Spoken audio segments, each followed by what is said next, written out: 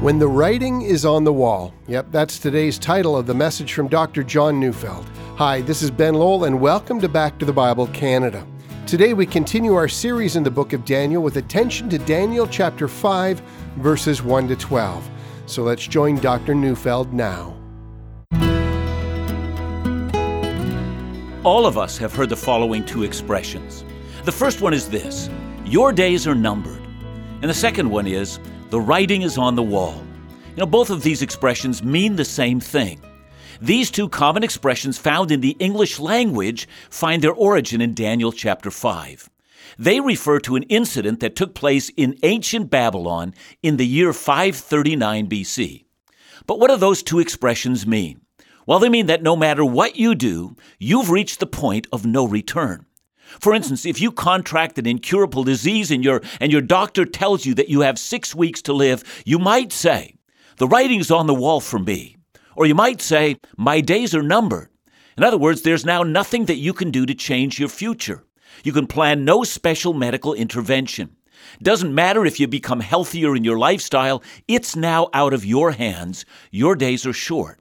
Now, some people use these expressions to indicate a belief in fate. For them to say that the writing is on the wall is like saying that whatever is meant to happen is going to happen no matter what I do. Some people live that way.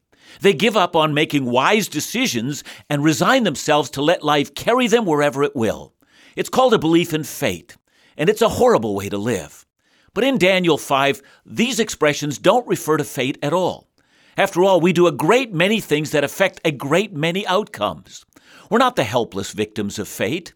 Rather, the two expressions mean that God numbers our days and calls us to give an account of our lives at the very time He has determined.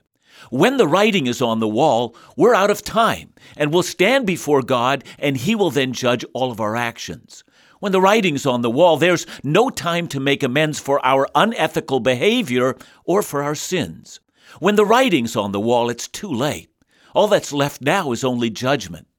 Let's begin to read Daniel chapter 5. I'm beginning with verse 1. King Belshazzar made a great feast for 1,000 of his lords and drank wine in front of the 1,000. I want you to see the incident described here is high drama. Let me give you some background. This event takes place after King Nebuchadnezzar had died. The last king of Babylon, before it fell to defeat to her foes, was a man by the name of Nabonidus. Nabonidus became king through a series of deaths and assassinations in the royal palace.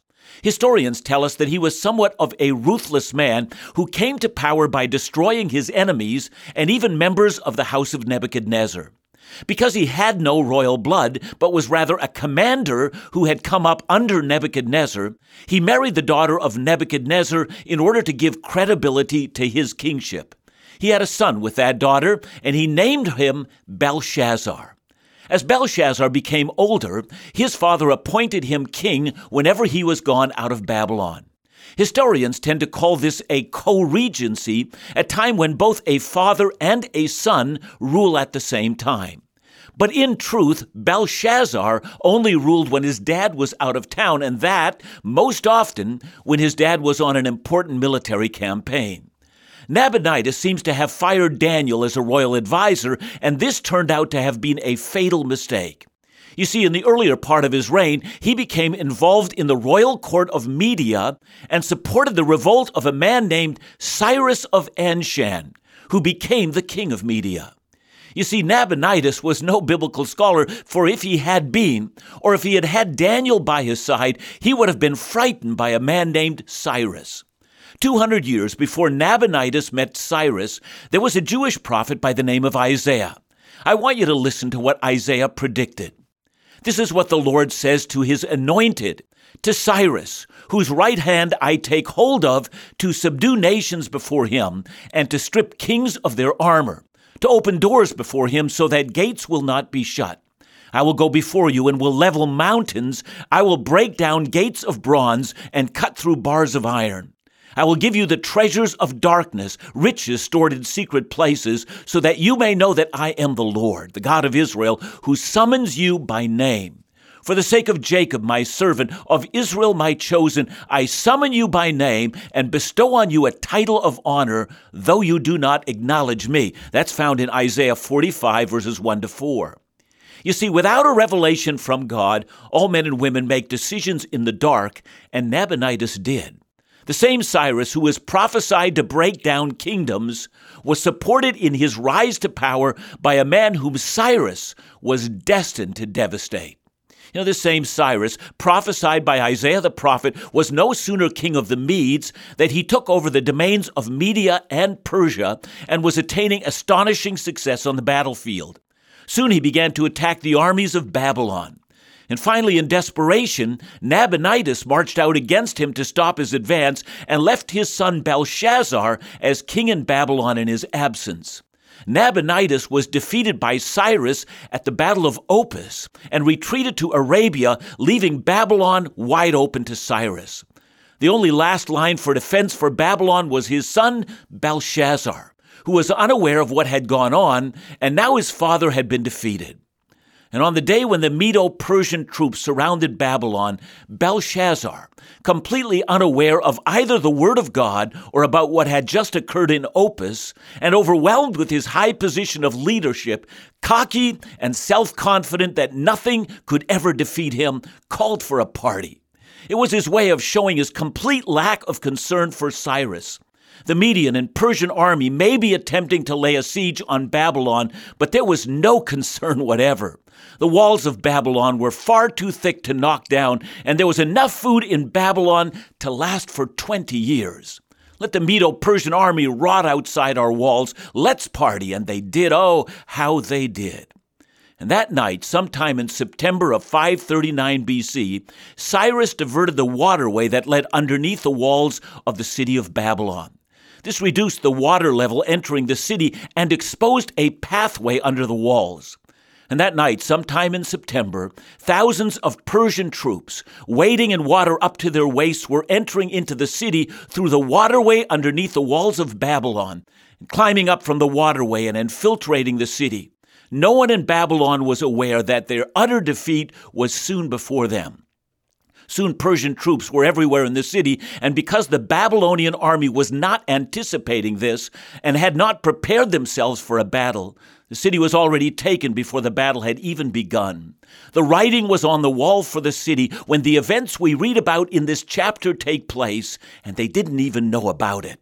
Foolish leaders of Babylon were in the palace toasting their gods and their unstoppable power. It must have been quite a scene. So let's read Daniel 5, 1-4.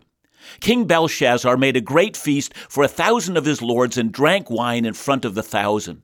Belshazzar, when he tasted the wine, commanded that the vessels of gold and of silver that Nebuchadnezzar his father had taken out of the temple in Jerusalem be brought, and the king and his lords and his wives and his concubines might drink from them.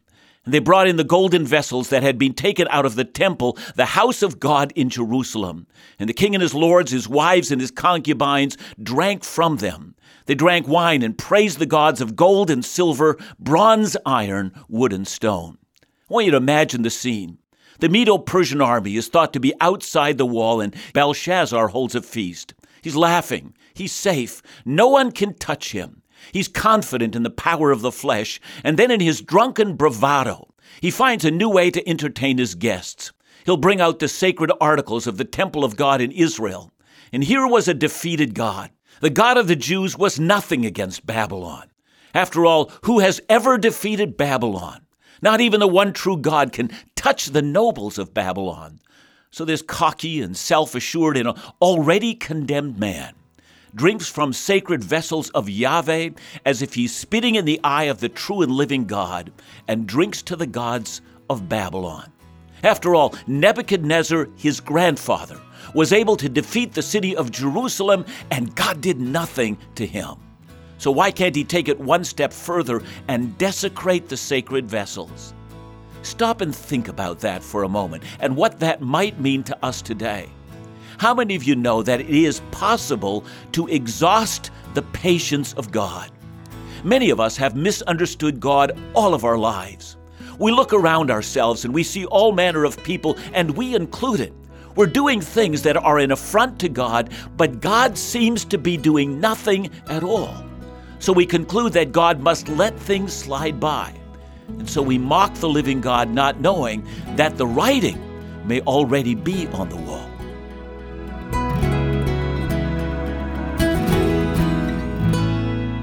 So is God really silent? Or is he offering each of us time to acknowledge our sin and repent? Well, Dr. Neufeld will address these questions in just a moment. Just a reminder that this month we're issuing our August and September edition of Truth and Life magazine. This issue will focus on culture. The shifting sands of culture always have direct implications for God's people and for the church at large. So how do we live in a society which increasingly embraces the values and lifestyles contrary to those reflected in Scripture? And how do we continue to share the truth of God's Word to those who seem to be opposed? Well, all of this and much more is in this issue of Truth and Life. So make sure to ask for your free subscription to Truth and Life magazine today by calling us at 1-800-663-2425 or signing up online at backtothebible.ca. Now let's go back to the Bible with Dr. John Neufeld.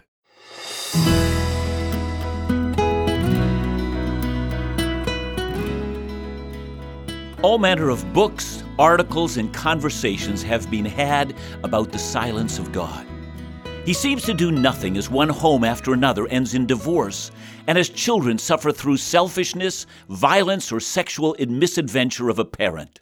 He seems to do nothing when theft or adultery, hatred, murder, wars, greed, deceit, and all manner of evil abounds all around us. He seems to do nothing when the nations of the earth make laws to mock the living God. And he seems to do nothing as people take on godly pastors around the world, persecute them, drive them out of office, or throw them into prison. Heaven seems to remain silent. But is it really silence? Or is God waiting for us to come to our senses and to repent? Is God graciously patient, or is he silent? Think about it. Listen to what the Apostle Paul says in Romans 2:4-5. Or do you show contempt for the riches of his kindness, tolerance, and patience, not realizing that God's kindness leads you toward repentance? But because of your stubbornness and your unrepentant heart, you are storing up wrath against yourself for the day of God's wrath, when his righteous judgment will be revealed. Romans tells us that we're storing up wrath by refusing to repent. And this can happen to individuals, and it can happen to whole nations. I want you to imagine a dam holding back a huge lake. The lake is not very full, and the dam easily holds back the thousands of gallons of water pressing hard against it. But then the water begins to rise, and with every centimeter it rises, thousands of pounds per square inch are pressing up against the concrete of the dam. If the water keeps on rising, and with it the pressure keeps building, it can be that the dam will break even while everything appears so serene. See, that's what our sins are doing. The dam is the kindness, tolerance, and patience of God. The water is the wrath of God. We're on the dry side of the dam, and all seems the same, no matter what we do. The rising of the water is in keeping with each year that you and I live. Every year you live, you store up more wrath. If you live to be 85 years old and don't repent, it's no advantage to you. In fact, it would have been better that you had died in infancy. If you resist God's kindness, the day will come when that kindness breaks away and wrath sweeps over you with inconceivable fury, so that if you were the toughest or meanest, nastiest devil of hell, you would no more resist him than a spider's web could resist a falling boulder. It's no advantage for anyone to live a long life outside of Christ. All we're doing by living long is storing up wrath. If that day of God's wrath ever comes upon you, you'll found to have exhausted the kindness of God. That's what Belshazzar found. But how? How did he do that? And how do we do that? In some ways, this story is puzzling. I mean, why did Nebuchadnezzar receive so many opportunities that gave him a chance to humble himself? And Belshazzar apparently did not. Why does Daniel 4 have a happy ending, and this chapter seems to end in tragedy? How do we exhaust the patience of God? But how quickly we exhaust the patience of God when we no longer listen to the voice of God. See, there was no place in Belshazzar's court for Daniel. He'd been replaced. Now, I know he was an 80-year-old man by now, and his advice was no longer sought. Nebuchadnezzar had listened to Daniel. Belshazzar had not. See, we live in a country that's much the same. Many years ago, our family did a trip across Canada, and we found how important the church was in our history. As in every town, the largest building in our cities, in every single town was a church. There was a time when the message of Christ was heard everywhere throughout this country, and now it seems that it's viewed as an unwelcome intrusion. No one in government or the media or in positions of power seems to be listening to the servants of God. Every special interest group receives a listening ear, but when the church speaks or when God's servant speaks or when the Bible speaks, at times it's met by howls of protest. How dare we speak? How dare we become involved? How intolerant of them to even open their mouths. We live in a country where it seems that the wicked might speak, but the servants of God are expected to hold their tongue. And I ask you, will Canada exhaust the patience of God? Well, perhaps. I don't know at what point in time God begins to write on the wall, but that event comes to anyone and even to nations that will not repent. So we exhaust the patience of God when we no longer listen to His word or His people. How else do we exhaust the patience of God? Well, we do it when we profane that which is holy. And that's what Belshazzar did. He profaned God's name. Some years ago when I was pastoring at a church, I was called out in the middle of the night because the church building had a break-in and a theft. And those were the days before we had cell phones, and I had to go across the street to make a phone call. And I explained to the owner of a convenience store that I needed to make a phone call. Could I use his phone? Our church building had been robbed, and he was an Indo-Canadian man with a very heavy accent. And it was clear he was a new immigrant and had not been in Canada long. And he looked at me in amazement. He said, "You mean someone would rob a God house?" And I explained to him that it happened all the time. And he looked at me as if to say, "What kind of a land is this?" Now, I know we don't have holy articles like the temple articles today. In fact, the church buildings are not the temple. We, the people of God, are the temple. We are the church, not the building. So what does it mean to profane that which is holy? See, many things in the Bible are called holy. God is called holy. The Sabbath is called holy. God's people are called holy. Jerusalem is called the holy city. The temple is called holy. The articles in the temple were called holy. The offerings that were brought were holy. But interestingly enough, when Moses stood before the burning bush in Exodus 3 verse 5, he was told, "Don't come any closer. Take off your sandals, for the place where you are standing is holy ground." Well, now, all that Moses was standing in was a desert. No doubt it was the home of wild animals, and nothing around him looked special. But that place was a place of encounter with the holy God. And here's the point. Wherever we meet God is holy. And the great problem in a society like ours is that it seems that nothing is holy. The Lord Jesus himself is sometimes no longer regarded as holy. Men and women think nothing of using his holy name to curse and swear. The Bible is often mocked and even ignored.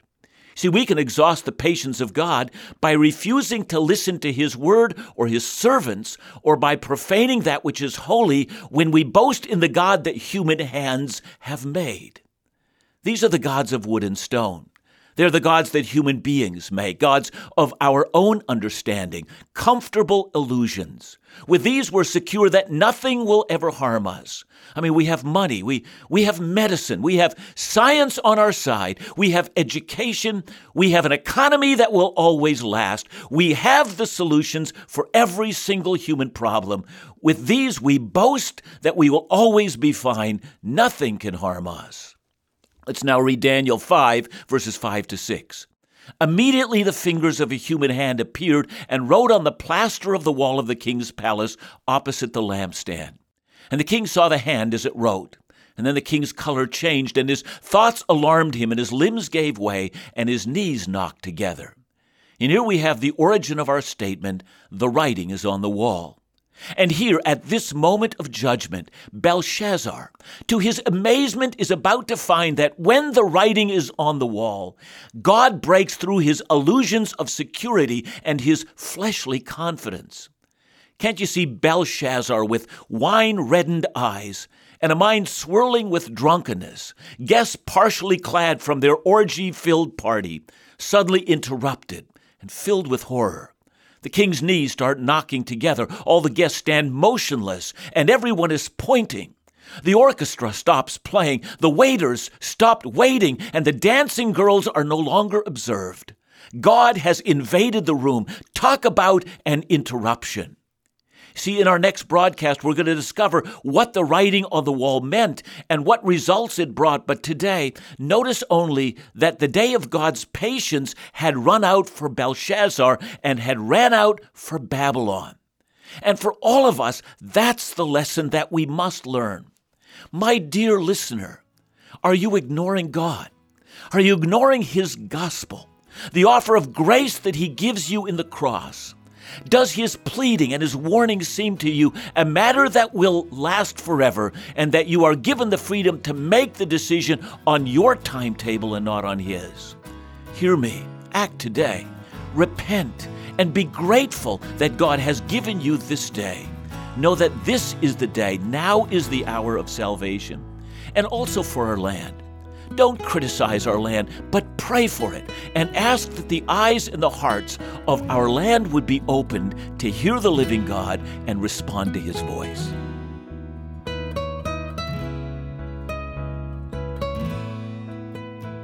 John, I love that expression, the writing is on the wall, because it reminds me that so much of what we say and the origin of so many of our expressions really comes from the Word of God.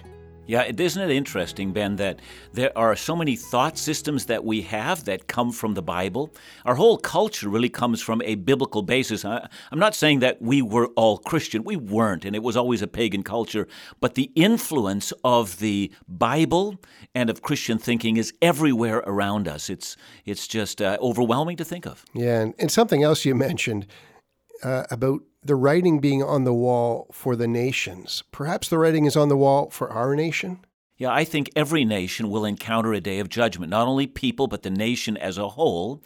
And nations will find that either they will repent and experience a revival, a renewed interest in the things of God, or if they don't do that, it will be judgment. And so that's why I would call for God's people not to speak critically of our nation, but to plead earnestly to the Lord that there might be a new openness to the gospel, because failure of that will result in the ruin of our nation. There is a day when the writing truly is on the wall. Every nation has come to terms with that. Ours will as well. Thanks so much, John. Back to the Bible Canada, leading you forward in your walk with Jesus every day.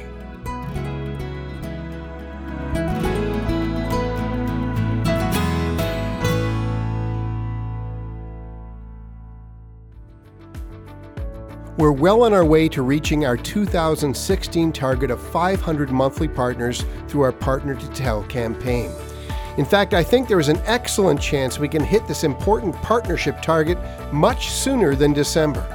Monthly partners are essential to the daily Bible teaching programs that you hear every day. Essential to sustain them.